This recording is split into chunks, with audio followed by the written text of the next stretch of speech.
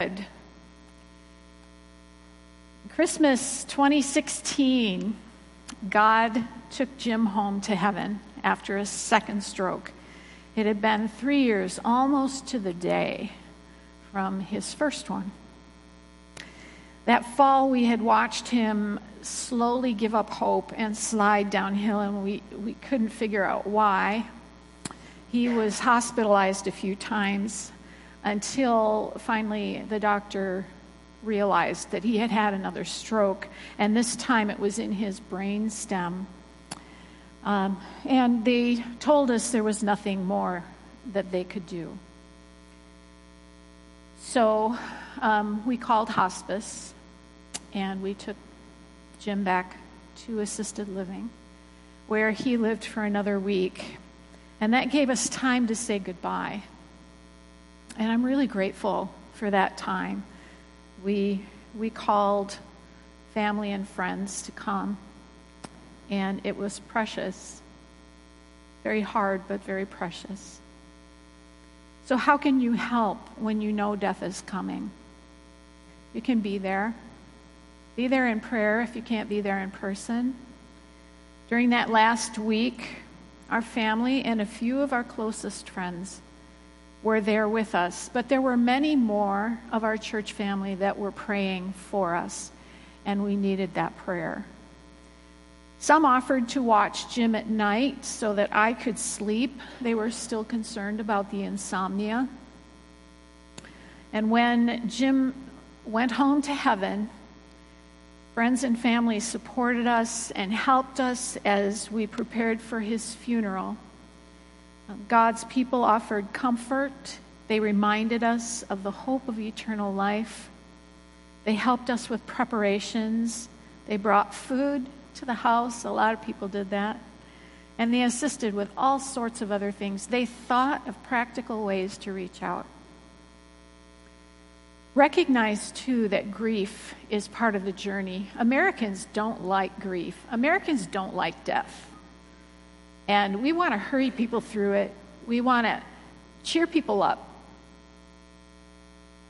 And that is not helpful because the journey involves grief. I thought that the grief that I felt over the first 3 years meant that I wouldn't hurt so bad when God took Jim. But that wasn't the case. Not at all. It surprised me. The grief was very different after his death. Care of Jim had been the focus of my life. It dominated my life for 3 years. And now he was gone, and there was this big hole. And I had to go through another complete transition, another complete life transition. It just felt overwhelming again, like all my insides had been scooped out, ripped out, and left this gaping hole. It just felt so obvious to me. I was kind of surprised when people didn't even recognize that it was there. And even now, I stop and cry sometimes.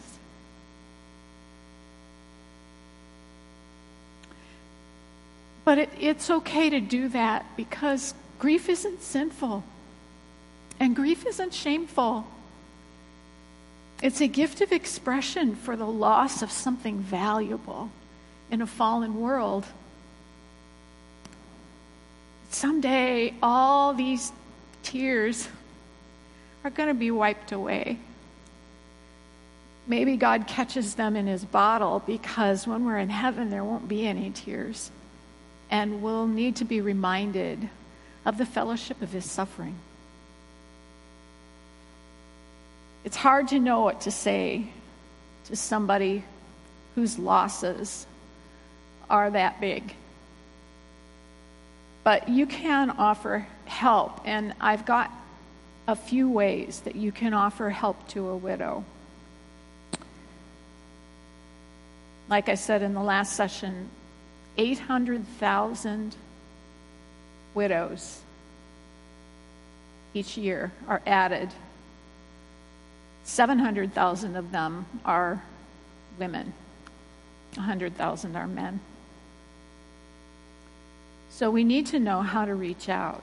in widowhood. First of all, understand her new losses. You think you know her story just changed again. So let her ask her new set of questions. Let her voice her new set of challenges. She doesn't see how she's ever going to survive.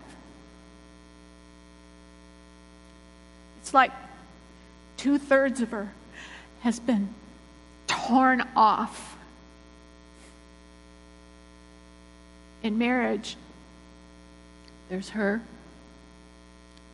there's her husband, and there's the marriage that binds it together. Now the marriage and the husband are gone. 2/3 of her. And it feels like it.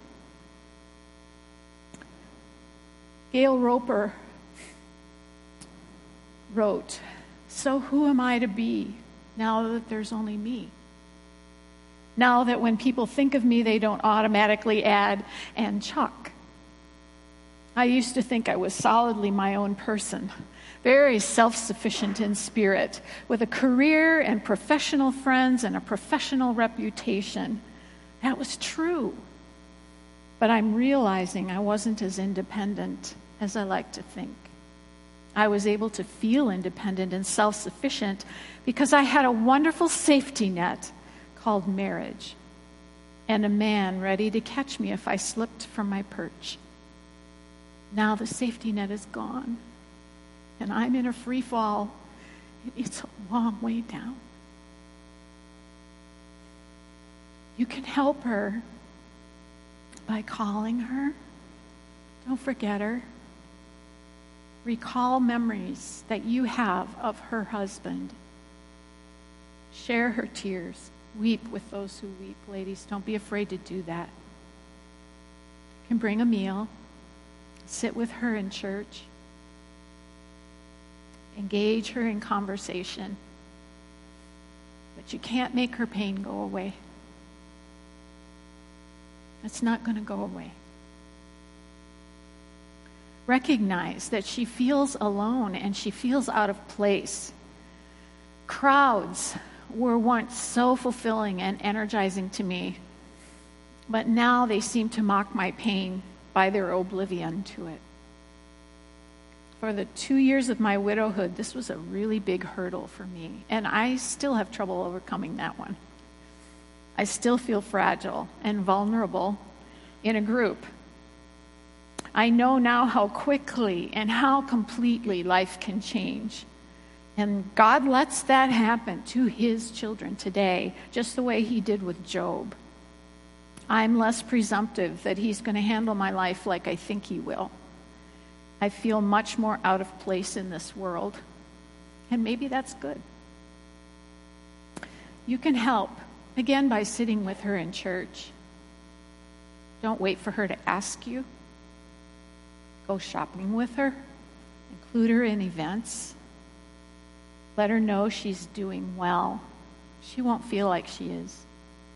But let her know, I appreciate that you got up this morning and you got dressed and you came.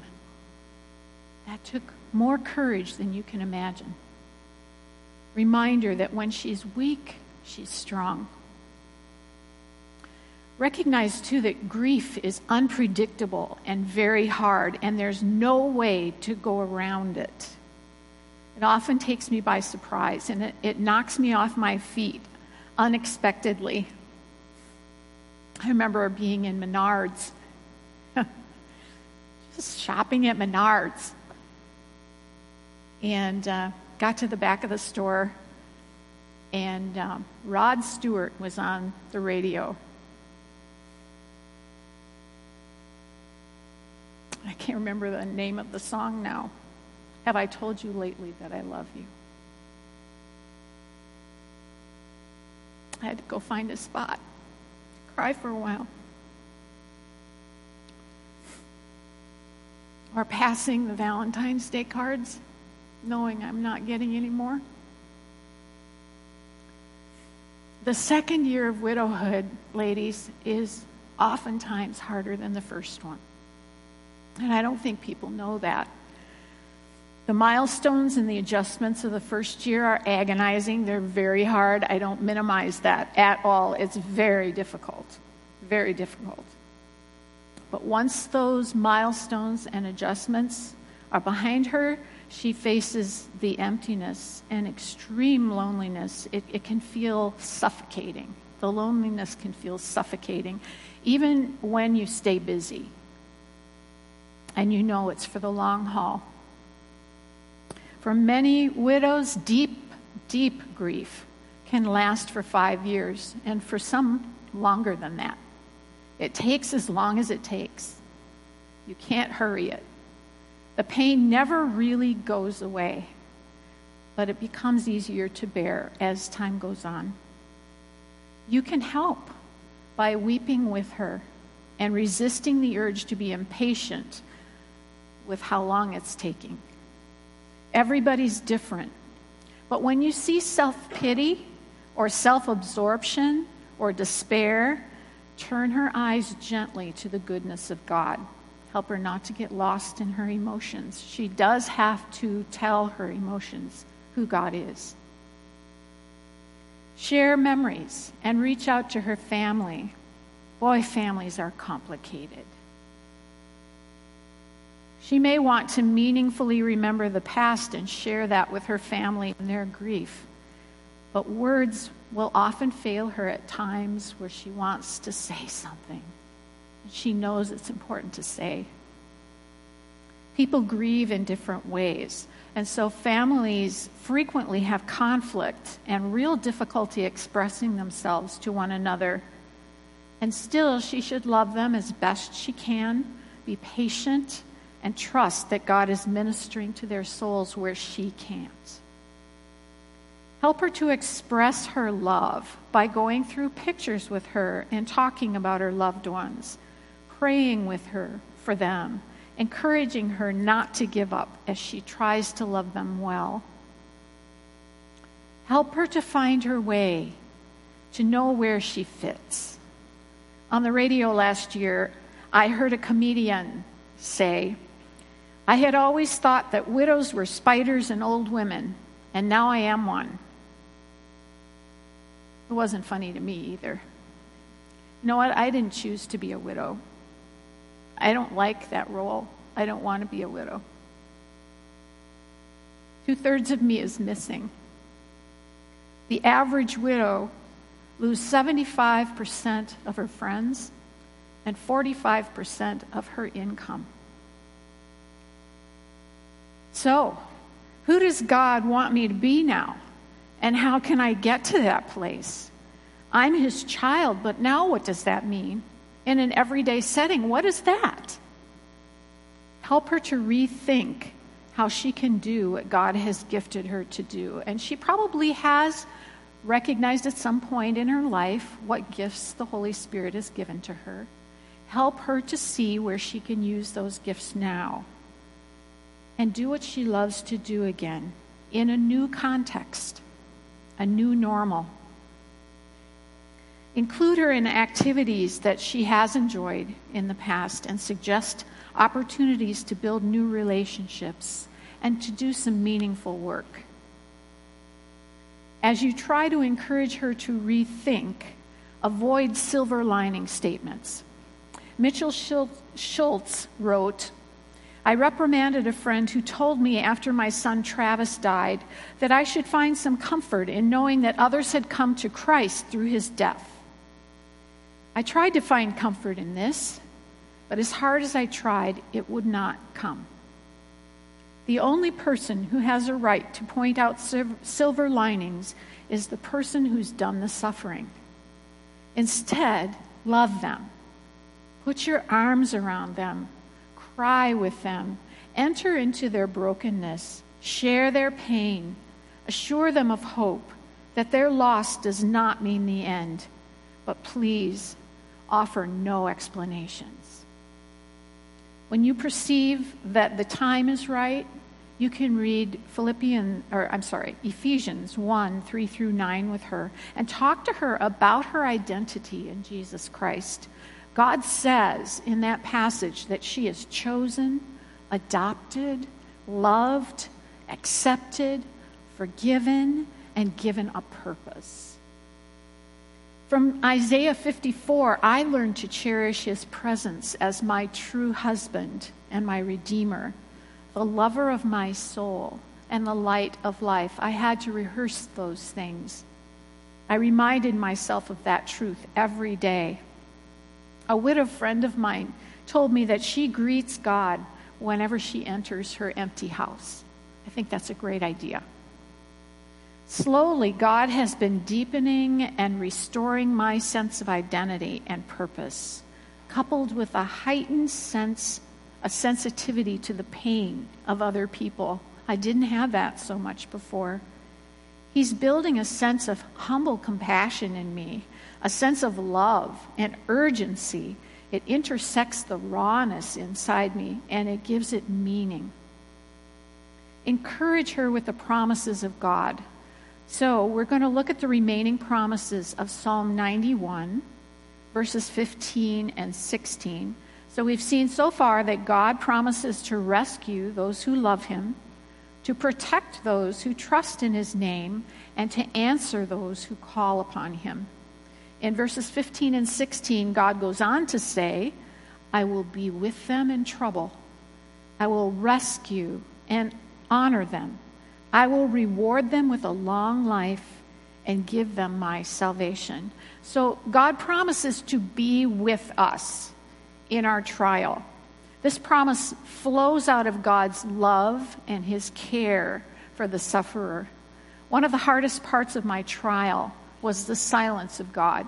If I had to name one thing that was the hardest, that was the hardest. I couldn't see him or hear him resonating in my soul like I had in the past, and it terrified me. It felt like he was absent when I needed him the most. Job and David expressed that emotion too. But remember that we have to inform our feelings. That feeling of abandonment, we have to tell it the truth rather than letting those emotions control us.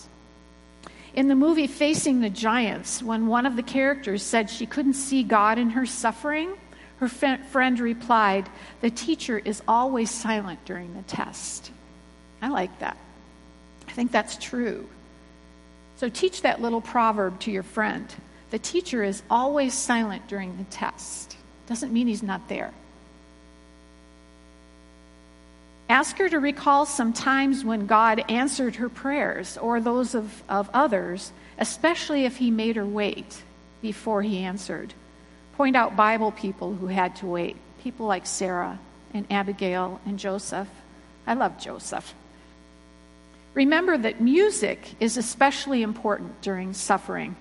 Encourage her to reinforce truth by listening to the gospel, listening to songs and hymns that remind her of God's promises and his answers to prayer. Text her the links to good music. She may not be able to look something up, but you can, and text her those links. Remember that Christ's very name is Emmanuel. That means God with us. Speak that truth. Speak it to God. I know that you're here, even though I can't see you, because you say you are. I know it. It takes a lot of effort to believe it, but fight that spiritual battle. It's worth fighting. Speaking the truth is important because it remains true even when our feelings are screaming otherwise. Encourage her to memorize Armand Tiff's amplified translation of Hebrews 13:5. That's found in this little booklet. It's called The Most Encouraging Promise in the Bible. Really worth having. He says, this is his amplified translation, I will never, no, not ever, no, never leave you behind, abandon you, desert you, give up on you, let go of you, leave you helpless, let you down, nor shall I ever relax my hold on you. He will hold me fast.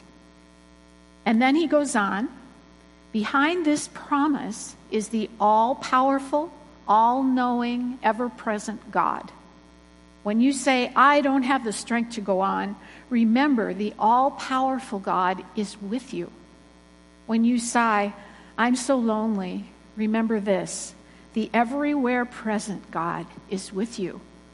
When you cry out, I don't know what to do, remember this, the all-knowing God is with you.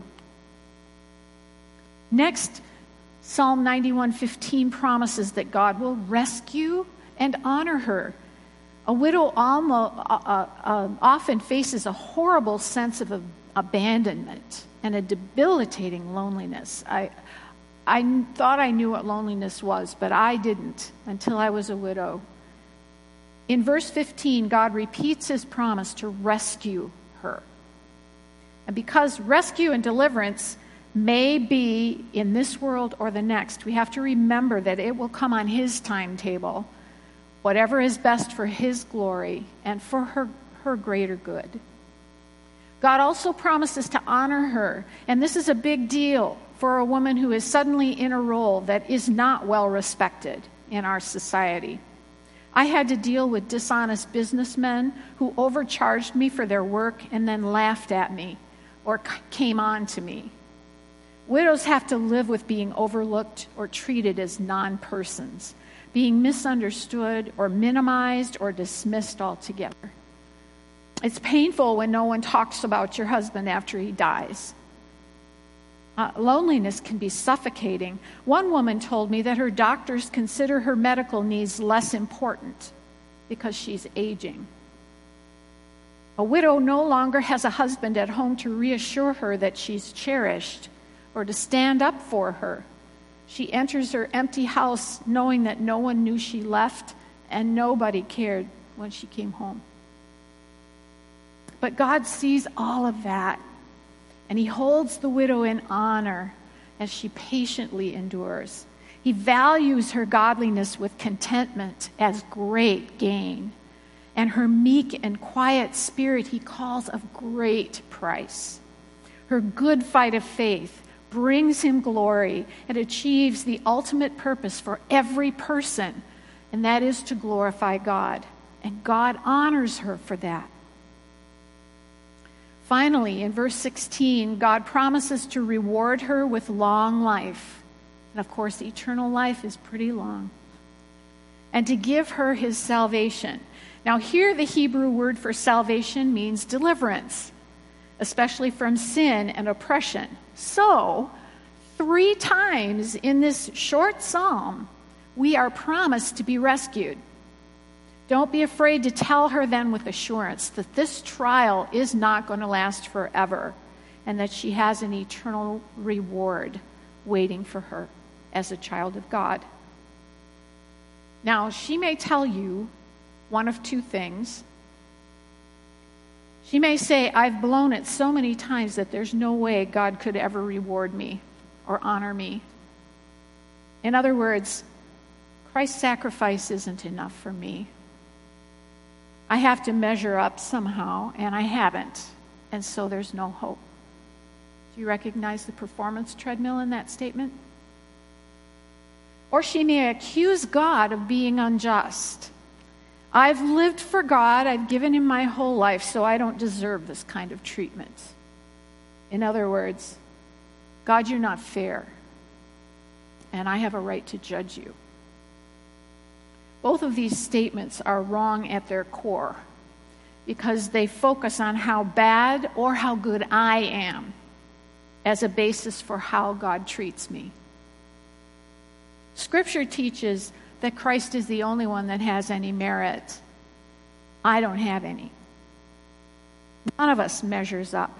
We're all unclean. We can't earn anything good because he says even our righteousnesses are as filthy rags. And again, the gospel is the key. God answers both self-condemnation and self-reliance with the sufficiency of Jesus Christ himself. For by grace you have been saved through faith, and that not of yourselves. It is the gift of God, not of works, lest anyone should boast. That's Ephesians 2:8 and 9. And then Titus 3:5 goes on to say, not by works of righteousness which we have done, but according to his mercy he saved us by the washing of regeneration and the renewing of the Holy Spirit. So, our job as believers then is to simply seek to know and to reflect him in our imperfect, bumbling, frail way, believing that he cares for us for some inconceivable reason. I'll never figure it out. I'm just glad he does. His promises are for us. And if God is for us, who can be against us? One final word now about the sufficiency of the gospel. Ladies, the full force of our punishment fell on Christ. Every last drop of God's wrath was poured on him, and he completely atoned for it. He has removed our sins from us as far as the east is from the west. So even though we are all sinners, God doesn't punish his children for sinning. Warts and all, we're entirely covered by Christ's forgiveness and grace so that we're free to follow him. Now, Romans 6 would say that that doesn't mean we have an open book to go ahead and sin, right? But Christ is our advocate so that we have nothing to fear when we fail. We can draw near to God in relationship because he's our loving Father, knowing that he'll teach us something incredibly valuable through our experiences, even while we're having trouble handling them. Because God is faithful to complete the good work he began in us. He's good. Rescue and reward lie ahead for God's children. So in the storms of your life, make God the place where your mind and your spirit dwell. Sometimes you must fight to focus there, because inside and all around you this battle rages, and there's a reality of a spiritual warfare going on. At times you're going to be distracted and distressed, bone weary and scared out of your mind. But even then, abide in Christ, and he's going to produce much fruit in his good time when we abide in him. 1 Peter 5:10, but may the God of all grace, who called you to his eternal glory in Christ Jesus, after you've suffered a while, will himself perfect, establish, strengthen, and settle you. So in summary, I close our weekend together with a couple of thoughts. First, beginning with a list of ways you can help people during long-term suffering. I have this list in your notes, and I'm just going to go through it quickly here. You can't fix what's broken. I know we're well-meaning. We like to do things. We like to see things getting done. We can't fix it. And you know what? It's not our job.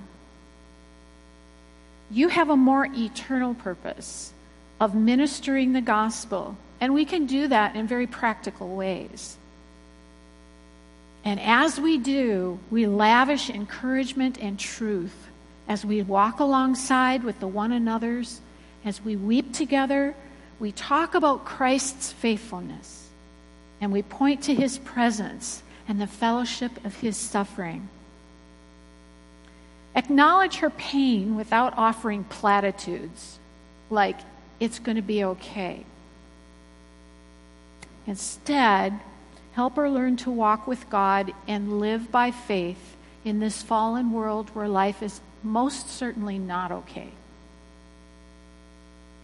Offer meals and rides, but offer them with an eternal purpose. They're opportunities to shine his light, to talk about her questions, to talk about her challenges, and to share his living water with her. Don't be afraid of her tears. Don't try to cheer her up, but respect her grief by weeping with her. Be careful, though, not to indulge self-pity, but express sorrow the way Christ did. If she needs more help than you can provide and you realize that, help her to find some biblical counsel. Continue to be there when everybody else has gone home. Now, there's a balance here because you shouldn't try to be her savior, take Christ's place. She does need space to deepen her relationship with Christ, but you need to have a balance there where you're there when she really does need a person there, or you can arrange for someone else to be there too. Listen to her. Listen well. Let her ask her hard questions without scolding her. In fact, you should be glad she's asking you these things because now you know where the struggle lies. So try to discern if she doubts God's love or his sovereignty, and maybe she doubts both, and what she thinks she needs most and where she thinks she's going to find it. Where's she looking for it? Deepen her faith by going with her to the scriptures to see what God has to say. He usually answers the question, why, with reasons to trust his character. He did that with Job a lot. He seldom, if ever, provides explanations. And I think that's one of the things that we can exhort our friends to do is to accept the fact that he's God and he doesn't have to give us an explanation. Remember that she's on mental overload and she probably can't handle much conversation or even a book. I had one well-meaning woman, she, bless her heart, she must have spent hours on letters she would send me, like 4 or 5, 6, 7-page letters. Don't do that. I mean, she meant well. I know she meant well, but I just couldn't deal with them. Give her a verse, or maybe 2 verses to cling to, and then talk about them. Talk together about God's faithfulness. Speak hope into her life. She desperately needs to know there's hope this side of heaven. I think a lot of people know that there's eternal life when you die, but is there hope this side of heaven? Help her to see there is. There are beautiful things here. Share gospel-rich music. Sovereign Grace has a song, In the Valley. If you haven't heard that one, you need to listen to it. YouTube it and listen to it. Great hymns like Be Still My Soul. I had the lyrics to Be Still My Soul on my desk. So when I was working, I would look at it, and on the mirror in my bathroom. It was a life-saving, I think, at least to me. Show her that God can still use her. She's not irrelevant. She's not ruined. She's not used up. He loves her, and he has a purpose for her life. I love Peter. Peter's my encourager because he blew it so many times. And what did Jesus do? He didn't scold him. I love Peter. Jesus came and met him where he was. He had gone back to his fishing boat. Oh, what a failure I am. Look at me. I got it all wrong. And I denied my Lord. I should just give it up and go back to my fishing boat. And Jesus said, oh, no. Oh, Peter, do you love me? Yes, Lord. I love you. Go and feed my sheep. And the third time, I think he got it. I love Peter. He didn't get it the first time either. Point out that Christ's suffering, just like John's, just like Job's, was evidence of God's favor, not his disapproval. She's been deepened rather than damaged. God is doing something incredibly beautiful and deep in her. Help her to reach out to others now as she grows so she won't become self-absorbed or isolated. You know, the world has suddenly become dangerous, and it just feels safe to go in your house and curl up in a corner and be isolated. But it's not safe. That's more dangerous than being out there. Help her to see that and to reach out to others. God has given her her story. He's given me my story. He's given you your story to show others who he is and to beckon them to come to him too, because he's the only place where there's hope. Take someone with you as you serve. Teach them how to reach out. This job of soul care is something we all need, and something Titus 2 says we all should be doing. So, ladies, God continues my journey. I'm starting out on my 5th segment of my journey. I'm a wife again.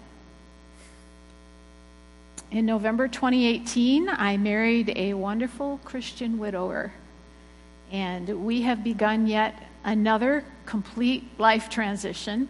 I moved again to a new city, new community, new church, new family, new marriage, new everything. It's full of challenges and full of changes that continue to throw us upon the mercy of our Savior. He is so good. Personally, I have grown in the knowledge that God loves me. I've talked about this a little bit, but I want to talk to you, this is as I close, because God gave me some closure in that area. I would stand in the knowledge that God loves me because I know what his word says. His word says that he loves me. But I've had to fight to believe it because the circumstances around me were screaming otherwise.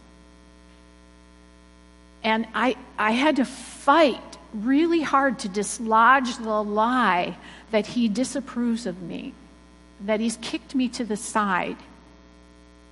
It's been a really fierce battle, to tell you the truth. And yet, last January, I had been married for 3 months. 6 years after Jim's stroke, God resolved that spiritual battle for me by giving me a passage. And I found, in talking to other women, that he often does that. He gives you a passage that just resonates with you. Now, I'm going to share the one that resonates with me, but the one that resonates with you will probably be different than this one. Luke 22, 31 and 32. Jesus said, "Simon, Simon, Satan has asked for you, that he might sift you like wheat. But I have prayed for you, that your faith would not fail. And when you have returned to me, strengthen my brethren." 3 life-changing promises for me in that verse. The first one is, it wasn't my fault. Satan asked for me to sift me like wheat. It wasn't my fault. Second promise, I have prayed for you that your faith would not fail. It wasn't up to me. I did suffer toward God, but the reason my faith didn't fail is because Jesus was praying for me. Jesus is my strength. His faithfulness is the reason why I stand here today, not my faithfulness. I was a puddle on the floor way too often. And when you have returned to me, strengthen my brethren. Peter had gone back to his fishing boat, and Jesus brought him to the shore and said, I'm not done. I'm not done. And I'm standing here today because he's not done with me either. And you dear hearts, you dear souls, he's not done with you. You're here, and so is he. And his word is true for you too. His love is real. He is a powerful God who makes it all work together for good for those who love him. So this weekend, I share my story. So not so you'll admire me or so that you'll feel sorry for me, but to strengthen you and to encourage you to reach out with your story see the enormous role of the local church in this journey through suffering. God's grace is our hope. He is our hope for the future. That's always been the case, but I see it so much more clearly now. Our all-sufficient God is here. He's with me. He's with you. He's strengthening me, and He's helping me. He's giving me a depth of understanding and compassion and purpose that was not there before. He continues to teach me every day. In fact, just 2 days ago, I was made aware of George Herbert's poem, Love Number 3. George Herbert wrote this poem 400 years ago. But it beautifully expresses how God's love understands the battle and makes up for my unworthiness and my lack of faith. So I'm going to close with this poem. Please close your eyes and hear what love has to say.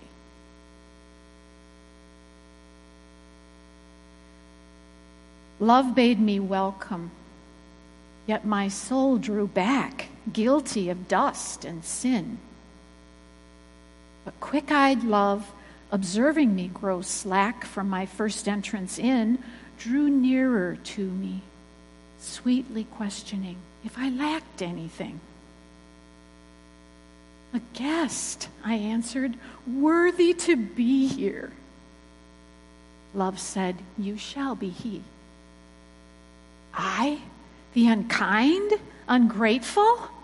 Oh, my dear, I cannot look at thee. Love took my hand and smiling did reply, who made your eyes but I? Truth, Lord, but I have marred them. Let my shame go where it doth deserve. And know you not, says love, who bore the blame? My dear, then I will serve. You must sit down, says love, and taste my meat. And so I did sit and eat. Thank you, Lord, for your love. You work all things together for good to those who love you and are called to fellowship in your sufferings so that we can know you and grow into your beautiful image. What a wonderful plan you have. Thank you. May each of us here today draw upon you for the courage and the love to reach out to those like Job who are deeply suffering. And may we bring others with us to teach them the vital importance of the local church, to minister life-giving hope in crisis, in wilderness, in desert nights, and in widowhood. Thank you that your gospel lights the way and quenches our thirst with your living waters on this our journey of faith. In thy name we pray. Amen. Before our singers come again, I'd like to point out some resources. In the back of your book, you'll see there's a list of helpful resources. I just want to point out a few of those that are my favorites. Everything on this list I have read, and they're all great resources. And there are others that are out on the resource table that I would also recommend that you read. But some in particular, first of all, under caregiving, the Legacy Caregiver Services 2nd edition Caregiver Handbook, there may be a 3rd edition now, was very, very helpful to me. It is a secular resource, but it's really practical. And those of you that are caregivers, especially of a husband, will find this would really be helpful to you. Also under Gospel Grace, Ruthie Delk's book, Craving Grace, is a really good way. She gives an illustration, a figure 8 illustration, and then she expands on that in her book that helps us to see that which way we go really impacts our lives, and that grace provides the answers for us. I found it to be a really helpful tool, and you probably will too. I'd also recommend New Morning Mercies by Paul David Tripp. It is 365 daily devotionals, and he has just a way of expressing himself that is so deep and profound and helpful. He seems to get it, and he points out truth so well. We had mentioned the book, Mark Vrogop's book, Dark Clouds, Deep Mercy. I think everybody should own this book and read it. Because all of us do have sorrows in our lives, and we need to learn to lament God's way. Mitch Schultz's book, Did I Say the Right Thing, really helps for those who are trying to minister to someone who's in deep sorrow, in grief. Very practical book. And then Gail Roper's book, A Widow's Journey. I found of all the books I read after I was a widow, this was the one that helped me the most. Because she just gives you a few paragraphs a day describing the journey and the difficulties in it, and then she gives you a verse that speaks directly to that difficulty, so you can see that God is really with you. It was a very profound book. And Trials and Suffering, I found the Beyond Suffering Bible to be helpful. I read through that in a year. 5 chapters a day, 5 days a week will get you through the Bible in a year.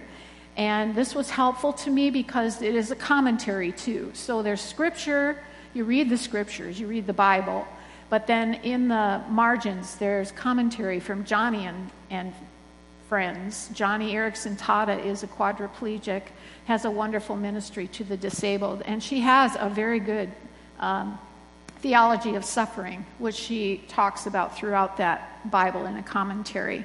Again, Armand Tiff's book, The Most Encouraging Promise in the Bible. I have written a booklet called Help, I Feel Ashamed, which helps you to know the different kinds of shame, but also the difference between shame and humility. Jerry Bridges' book on trusting God even when life hurts is a classic. Again, one that should be in everybody's library, and it makes a wonderful Bible study when you use the study guide with it especially. Paul Tauges is going to be coming here March. In March. Yeah, that is next month. It's February 1st, isn't it? Okay. He's just released a book called Anxiety, Finding God's Peace, which I just finished yesterday, and it is a wonderful resource, a 31-day devotional on anxiety that I would encourage you to read as well. Okay, we're ready for our music.